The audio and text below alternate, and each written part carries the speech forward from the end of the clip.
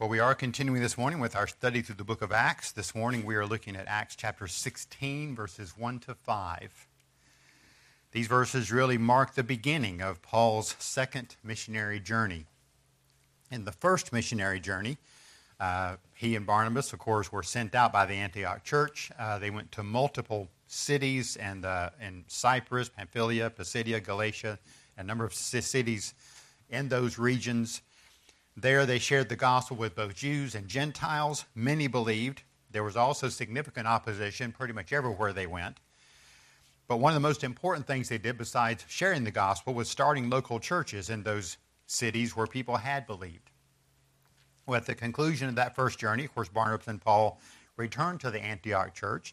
They gave an encouraging report on the amazing things that God had done through them, especially focusing on the fact that the Lord had opened up a door to the Gentiles. And the people of Antioch were especially encouraged by that because it was primarily a Gentile church. At the same time, however, there are some Jewish teachers who had come down from Jerusalem and had begun to teach that unless these Gentile believers were circumcised, they could not be saved. Well, Paul and Barnabas stood up against this teaching. They and others went to Jerusalem to talk to the apostles and elders of the church there about it. There was a great debate on whether Gentiles needed basically to become Jews in order to become Christians. Well, the council decided that those Jewish teachers were absolutely wrong about that. A person is saved by grace alone, through faith alone, in Christ alone. But they did give instructions to the Gentile believers on things that they could do to help them live in harmony with the Jews, especially with Jewish Christians. Well, Paul and Barnabas then returned to Antioch to report on what had happened at that council in Jerusalem. Believers were once again very encouraged by what they heard. It wasn't long after that Paul and Barnabas decided to return and visit the believers in all the cities where they had proclaimed the word of the Lord in that first journey. But there was a problem, as we noticed last week. Barnabas wanted to take John Mark along with them on that journey. Paul was strongly against this idea. Mark had started out with them on the first journey, but once they landed in Pamphylia from Cyprus, he left them. We don't know why Mark left, but Paul felt like his actions were not justified. He says that Mark deserted them. Well, Barnabas, as a man who had a strong ministry of encouragement to people, he really wanted to give Mark another opportunity. They both stood very firm in their opinions on this, and they ended up, therefore, with two separate missionary journeys. Barnabas took Mark with him, and they returned to minister in Cyprus, where the first journey had started.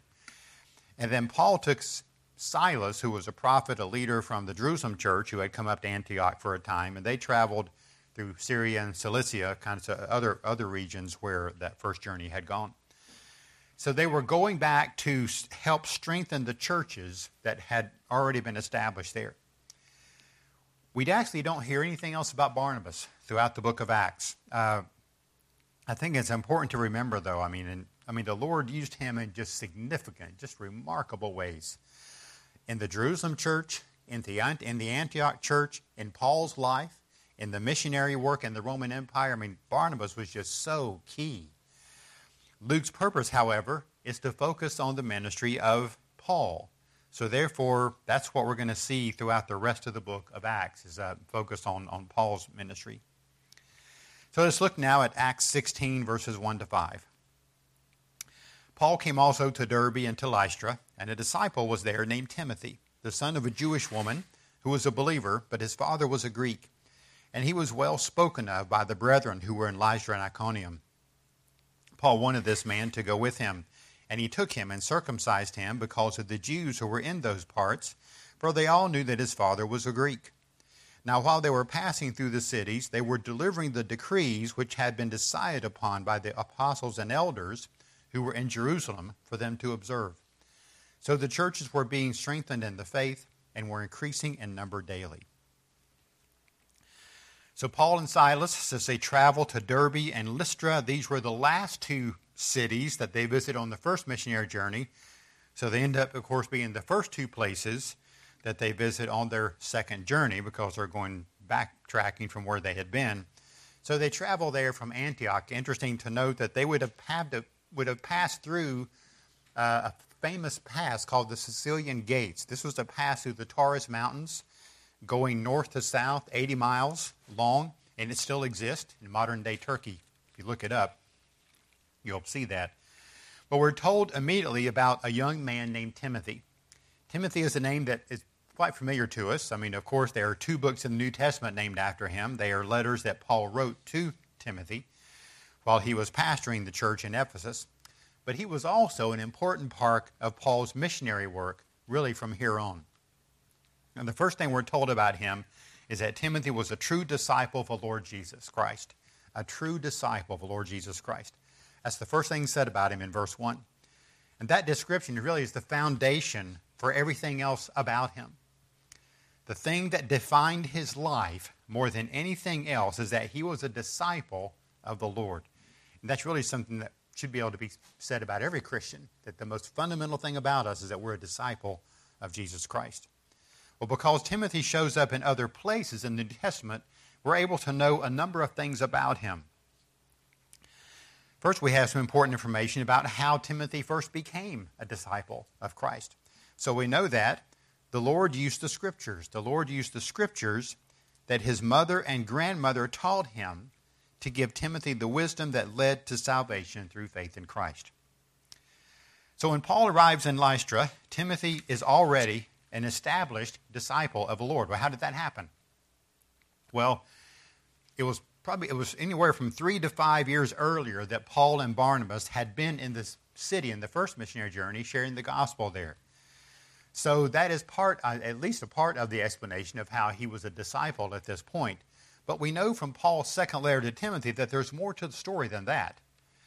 In 2 Timothy 1:5, Paul writes this. He says, "For I am mindful," of course he's writing to Timothy, "I am mindful of the sincere faith within you, which first dwelt in your grandmother Lois and your mother Eunice, and I am sure that it's in you as well." Back in Acts 16:1, we are told that Timothy was the son of a Jewish woman who was a believer. Well, in 2 Timothy, we find out that her name was Eunice, and Paul obviously had come to know the family quite well, and so he also gives us the name of Timothy's grandmother, which was Lois. Both of these women were committed Christians. Paul describes them as having a sincere faith.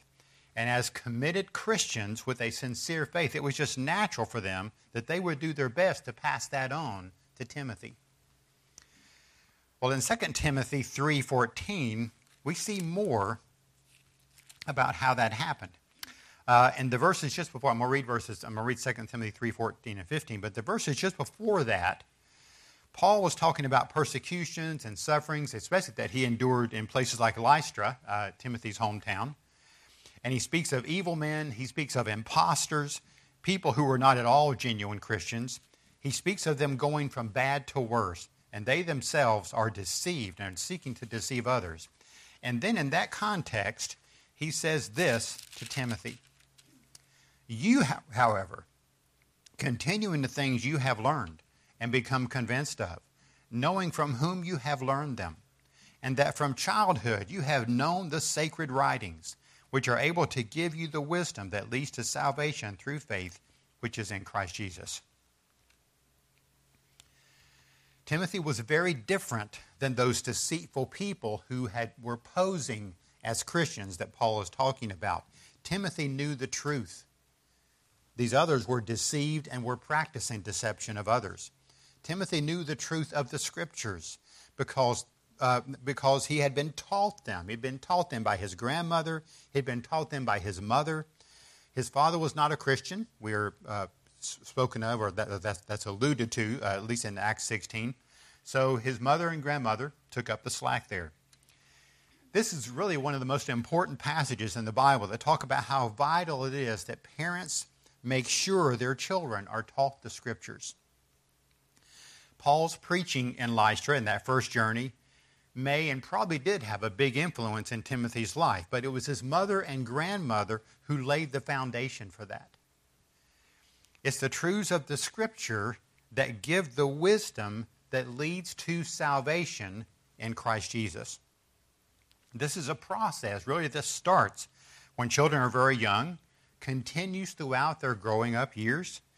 And Paul confirms that it's a true blessing to have parents take you to church, teach them yourselves. Matthew Henry made this very simple observation, which I really liked on your outline. It says, "It is a great happiness to know the Holy Scriptures from our childhood." It's a great happiness. Well, Timothy had that great happiness. Many of you have had that same great happiness to be taught those Scriptures from your childhood. And the Lord used that to bring salvation to his life. He used it to prepare Timothy for a life of fruitful service to the Lord. Well, the next thing we see about Timothy is that he lived out his Christian life in such a way that it was obvious. It was obvious to people who knew him. They could see he was a Christian. Timothy clearly professed to being a committed disciple of Christ, and in Acts 16:2 we read, "He was well spoken of by the brethren who were in Lystra and Iconium." Iconium, Lystra, and Derbe were part of the Lycaonia area, which was really in the Galatian region. And the fact that Timothy is known in other cities speaks of the connections that those cities apparently had with each other. And it may have been that Timothy had already begun to visit some of the churches in those other cities and was serving in various ways, possibly. We don't know for sure, but somehow the brethren in those local churches knew who Timothy was. They knew him. They knew him to be a young man who took his faith seriously. He applied those sacred writings of Scripture to his life. And just thinking about that reminds me of something that Paul wrote to Timothy in his first letter. I've always really, I don't know, this passage has always been a special one to me. 1 Timothy 4:12, he tells Timothy once again, "Let no one look down on your youthfulness, but rather in your speech, conduct, love, faith, and purity. Show yourself an example of those who believe." Let no one look down on your youthfulness. The time he wrote that letter to Timothy, it's estimated that he was probably in his late 30s. Paul considered him a young kid. Late 30s. When we back at Acts 16, estimates are that he would probably maybe have been in his late teens while we're looking back at Acts 16. But these are helpful principles in 1 Timothy 4:12 that are important to consider when we think about our example to others. There are, 5 words? 1, 2, 3, 4, 5. I'm counting them right. 5 different principles and things that Paul especially focuses on. First, he says this is our speech. So the idea of be careful about the things that come out of our mouth. Are they true? Are they helpful? Do they express thoughtfulness of others? Do they display pride or humility? Our speech is important. Next is our conduct or our behavior. Do we conduct ourselves in ways that show we are responsible, that we are respectful, willing to admit when we fail? You could add to that list, but next thing Paul mentions is love. Well, that probably especially speaks of our relationships with other people. Do we think of others as more important than ourselves? Do we try to do what's best for them? Next in the list is faith. Do we understand our faith? Do we understand the truths of the gospel?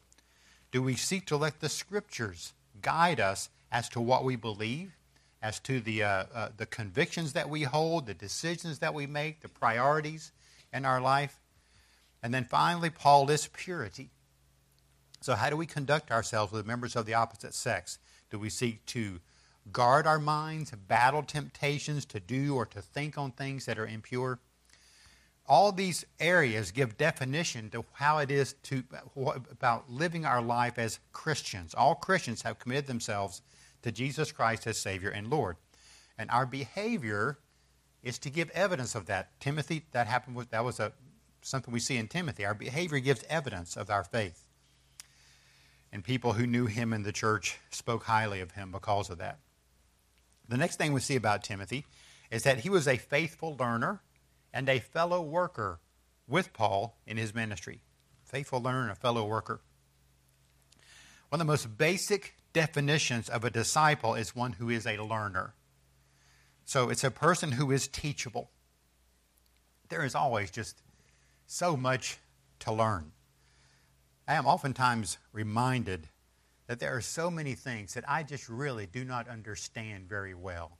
Even if I just limit that to spiritual things, Christian things, things related to the Bible, without getting into all kinds of areas that I'm completely clueless about. But I think when I think about that, it's almost kind of sad in some way when I think there's so much I don't understand, because I'm getting older. I probably know more now than I've ever known. Of course, at the same time, I've forgotten a large percentage of that stuff that I've learned, which kind of adds to the issue.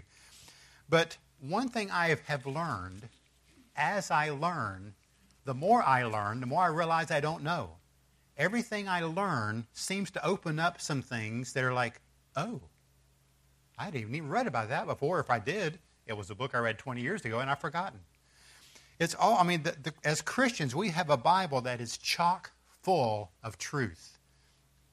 It is the one book in the world that can be described as the inspired Word of God.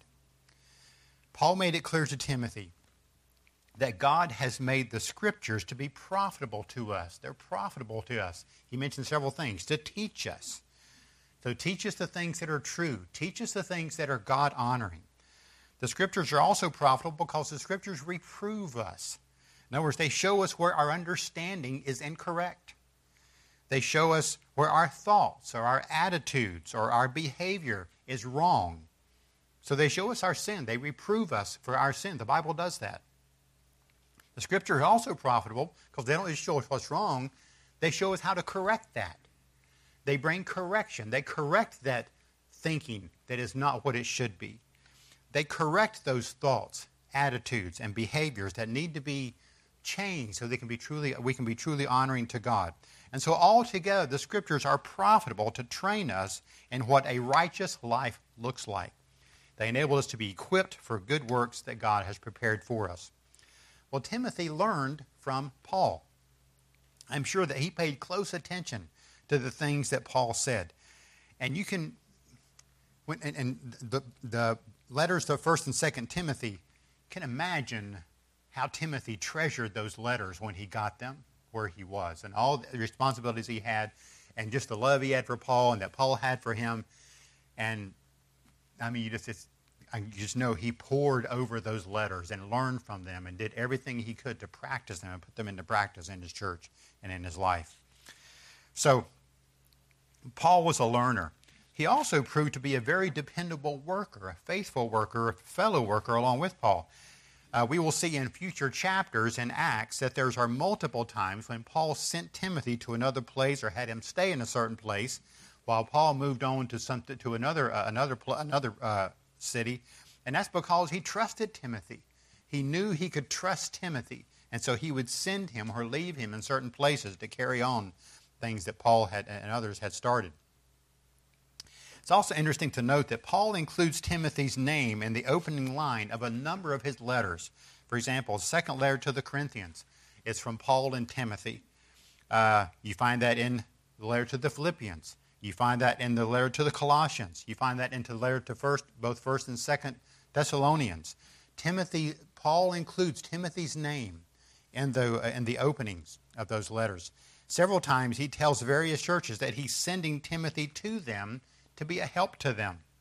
In Philippians, we saw this a few weeks ago when in the study that Jeremiah led us in the morning, is that in Philippians, he speaks of Timothy as being a person of kindred spirit, one who was genuinely concerned with the welfare of the Philippian believers. He called Timothy his true child in the faith.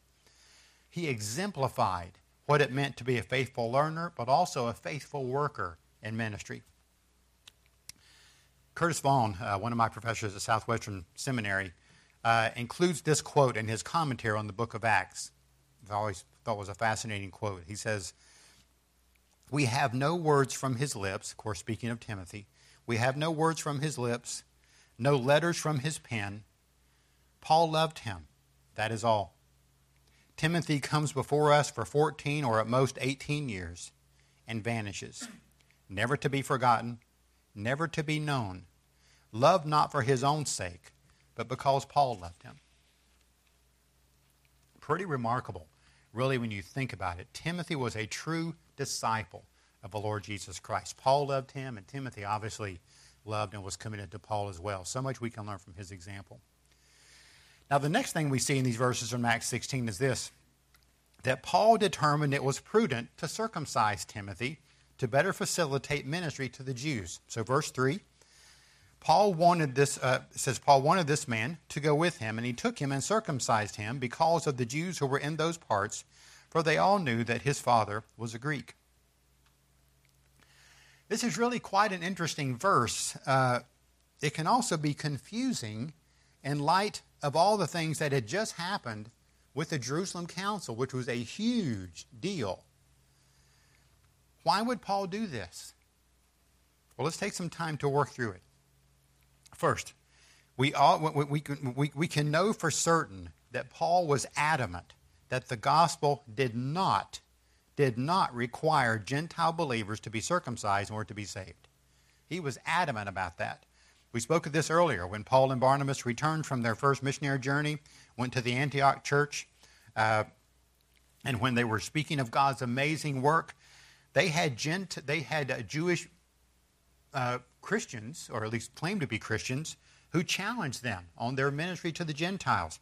Acts 15:1 says, they were saying, unless you are circumcised according to the custom of Moses, you cannot be saved.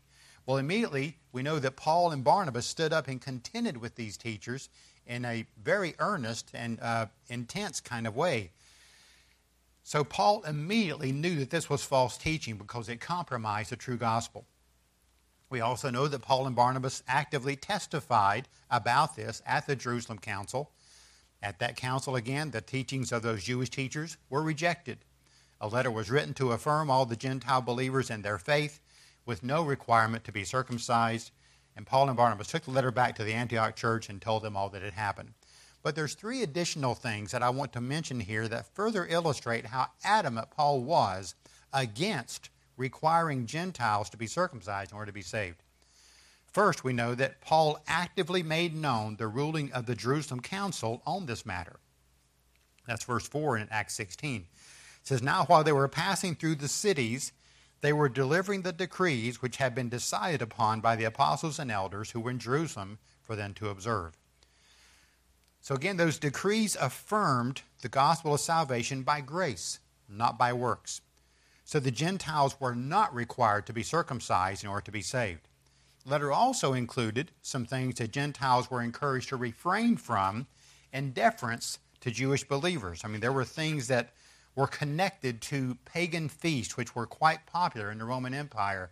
And there were some things connected with that they were encouraged to refrain from. Now, the letter specifically, we know this from Acts 15, the letter was addressed to the brethren in Antioch, Syria, and Cilicia. Well, Paul actually made this decree much more widely known than that. I mean, there were teachers in the Galatian region who were continuing to teach that a Gentile must basically become a Jew in order to become a Christian. So Paul broadcast the decision of the Jerusalem church even more broadly than what they had even suggested. A second example of how adamant Paul was against requiring Gentile believers to be circumcised is this. At the Jerusalem Council, Paul refused to have Titus, one of his fellow workers, circumcised as he was pressured to do. You'll recognize the name Titus. There is a letter in the New Testament that Paul wrote to him while he was pastoring in Crete. We don't know as much about Titus as we do about Timothy. We know that he accompanied Paul and Barnabas from Antioch to Jerusalem for that Jerusalem council. His name doesn't show up in the book of Acts, but from Paul's letter to the Corinthians, we know that he worked with Paul in some aspects of his missionary journeys.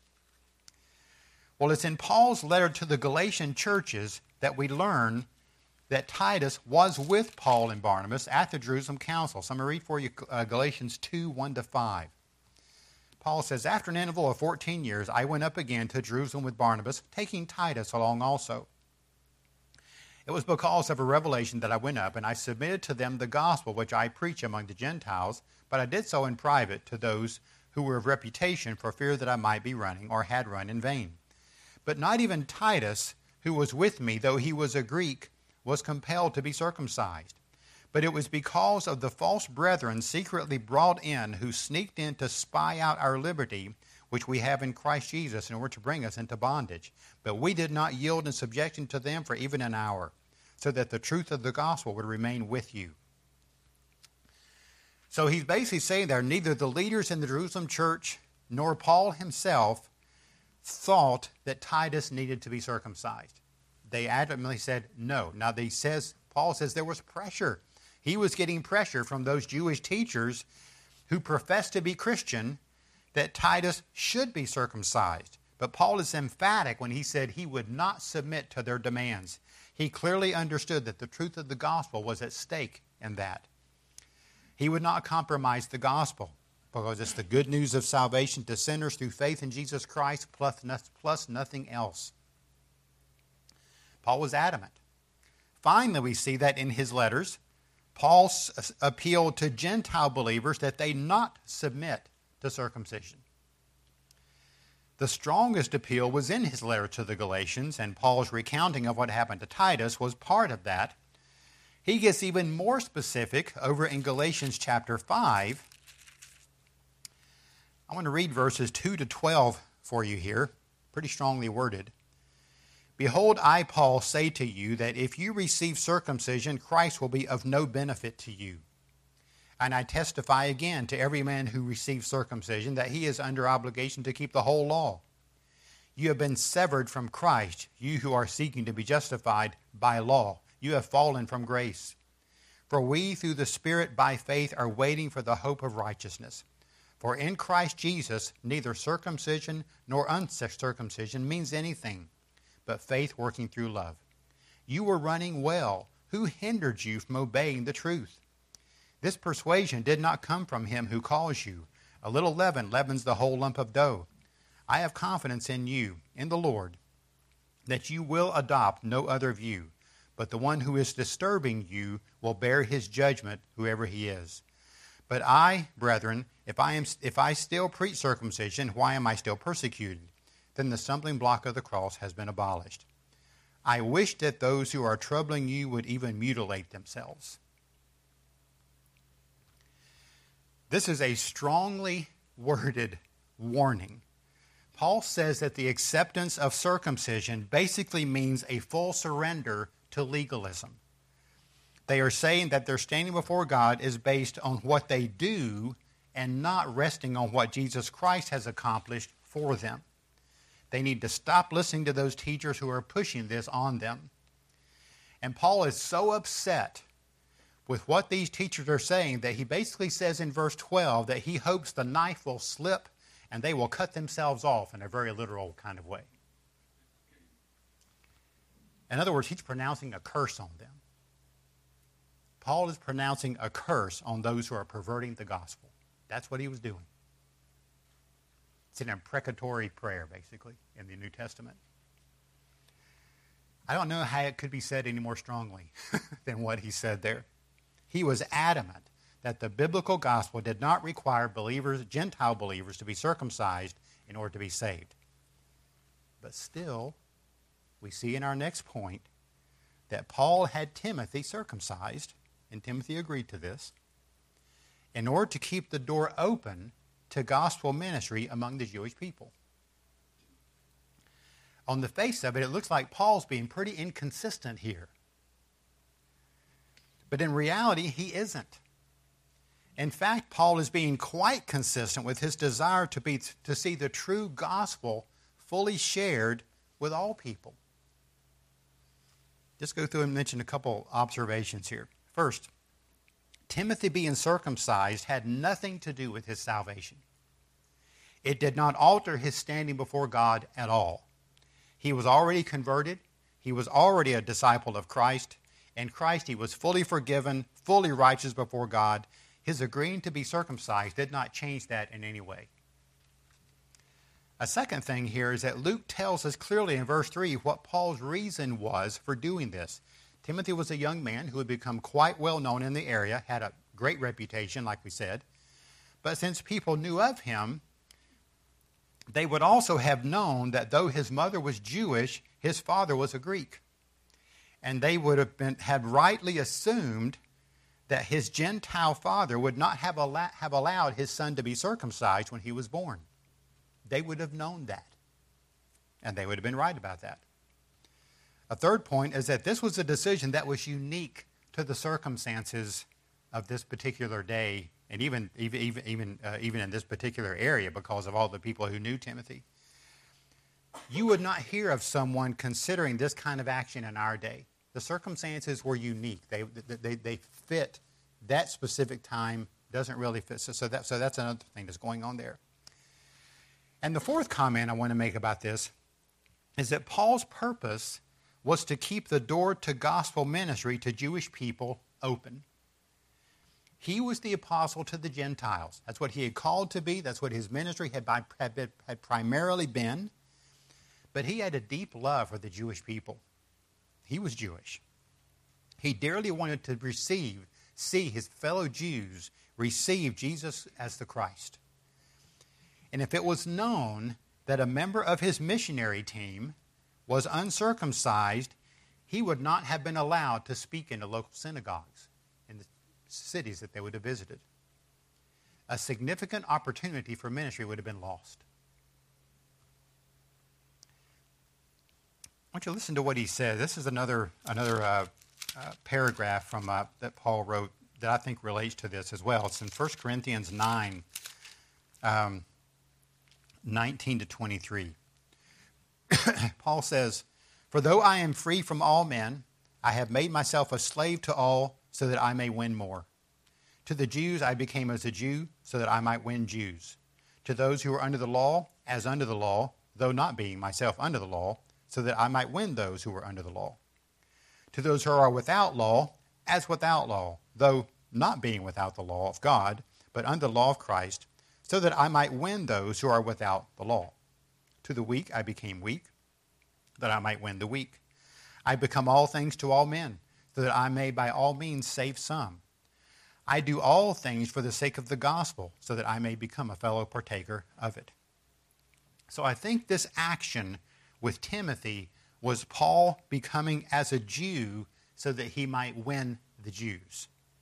He clearly understood that circumcision was not necessary for salvation, and he did not want any Gentile to be circumcised under the belief that their standing before God depended on it. But he did it out of love for the Jewish people. We should add here, by the way, this says a lot about Timothy. He clearly had to submit to something that was going to be extremely painful. 16, 17, 18 years old. Something he knew he didn't really have to do. But he agreed. He was a disciple. He learned from Paul, agreed with Paul. He was convinced by Paul's reasoning here. He wanted to see Jewish people saved as well. So he was willing to become as a Jew, so to speak, so that he could help Paul win the Jews. One final thing we need to notice in this passage before we close, and that's in verse 5. So the churches were being strengthened in the faith and were increasing in number daily. This is another of those summary verses that Luke sometimes uses to give us something of an overview of things that have been happening in the ministry that's been going on as the gospel is being shared. So we see here our final point, and that is that God honored the faithful proclamation of the word of the Lord by strengthening the churches in the faith and causing them to grow. So Luke basically tells us two things that were going on with the churches at this time. And of course, this is all in the context of all that had happened in the Jerusalem Council and how they had stood up for the gospel and all these things that were happening here with Timothy and how the gospel is continuing to be shared. So the first thing he tells us says the churches were being strengthened in the faith. Well, what does that mean? I think there's a couple of different ways that we could talk about that. But I think one of the things that's especially going on here is that the gospel has been defended against attacks that would have completely changed it. The gospel is the power of God for salvation, but it has to be the true biblical gospel. And they had, Paul, Barnabas, other apostles had defended that gospel, held firm to it. All through history, there have been and continue to be attempts to change the gospel. We've talked about this before, but people do all kinds of, people try to make it more palatable so that the culture won't be offended. People try to remove the fact that we've all sinned and stand guilty before God. That's not a popular teaching. People try to remove the fact that we all deserve God's wrath for how we've lived. That's even more unpopular, even among many professed Christians. Okay, let me give you an example of that. One of the songs that we sing sometimes is In Christ Alone, Keith Getty wrote. I can't remember the phrase right now because it's just popped into my head, which is sometimes dangerous. But there is a line in there that speaks, and so much of it, in Christ alone, it's glorifying who Christ is and what he's done on our behalf. There's a line in there that speaks of Christ enduring the wrath of God on our behalf. One of the Presbyterian denominations wanted to include that hymn in their hymnal they were printing. But they said, we want to change that line. We don't want that line in there. Well, Keith Getty said, no, we're not taking that line out. Well, since they wouldn't take the line out, they wouldn't include that because they did not want to say Christ endured the wrath of God for sinners. There's a lot of Christians who don't believe that that's true. That's watering down the gospel. People try to change the fact, for example, also, that there's only one way to be right with God. People don't like that either. They try to reject certain parts of the Scripture because they're uncomfortable. Just so many things, just on and on and on. We must not do that. You may attract a few more people to church at times, but the church will not be strengthened in the faith if that happens. Instead, it is weakened. To be strong in the faith, we have to hold firm to what the Bible actually teaches. And we have to persevere in applying that to our own lives as well, being good examples like Timothy was. The second thing Luke tells us ties into the first. He says that the churches were increasing in number daily, which is really quite amazing because we know from that first journey there was all kinds of opposition. Violent opposition to the gospel. But the churches were increasing in number daily. I believe this is tied to the truth that the gospel is the power of God for salvation to all who believe. God was honoring their faith. He was honoring the gospel message, and people were regularly turning from sin and false belief to faith in Jesus Christ as Savior and Lord. As I was looking through that verse, I thought, this is a kind of a nice, simple prayer to pray for our church. Just to pray for the church in general even. To pray that our church and other gospel churches in general would be strengthened in the faith. Even though there's many attacks against it, that the church will be strengthened in the faith and that God would add to his church. It was happening daily here, but I would just that God would regularly add to his church. Lord, we want to thank you again for your word. We thank you so much for the examples that we see. I've just always been so impressed with the example of Timothy.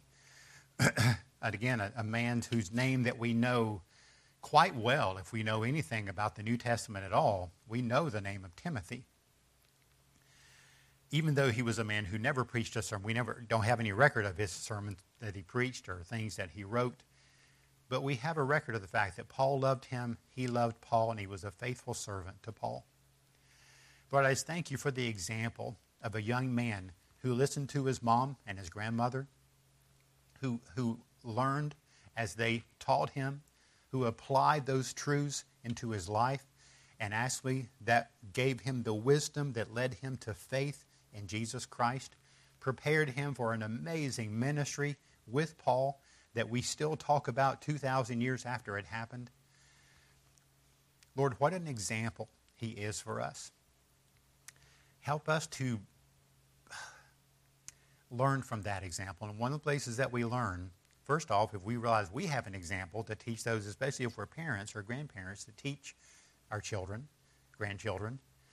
But also, if you're a child at home and you have been blessed with that happiness of being brought to church, of being the scriptures read to you and talked about in your home, what a blessing that is. Pay attention.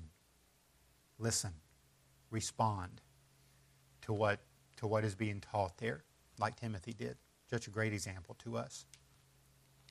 Lord, I ask that as a church that you would help us, to be strong in the faith, to grow in strength. I ask that you would continue to add to your church, not just to our church, but churches that are seeking to be faithful to the gospel, that you would add to your church. I just ask you would graciously, mercifully do that. If you're one who's never put your faith in Christ, I would invite you to do that. A prayer like this will be a way to start. Lord, I realize that I'm a sinner. I realize that I do not measure up. And therefore, I am under God's judgment, and I actually do deserve his wrath. But thank you that Jesus Christ endured the wrath of God on my behalf. And I want to receive him as my Savior. I want to commit my life to Jesus Christ as the Lord of my life for the rest of my days. If you want to talk in more detail about that commitment, you can make a note on your tear-off, or those who are watching online can reach out to us through the website. It is in the name of Christ that we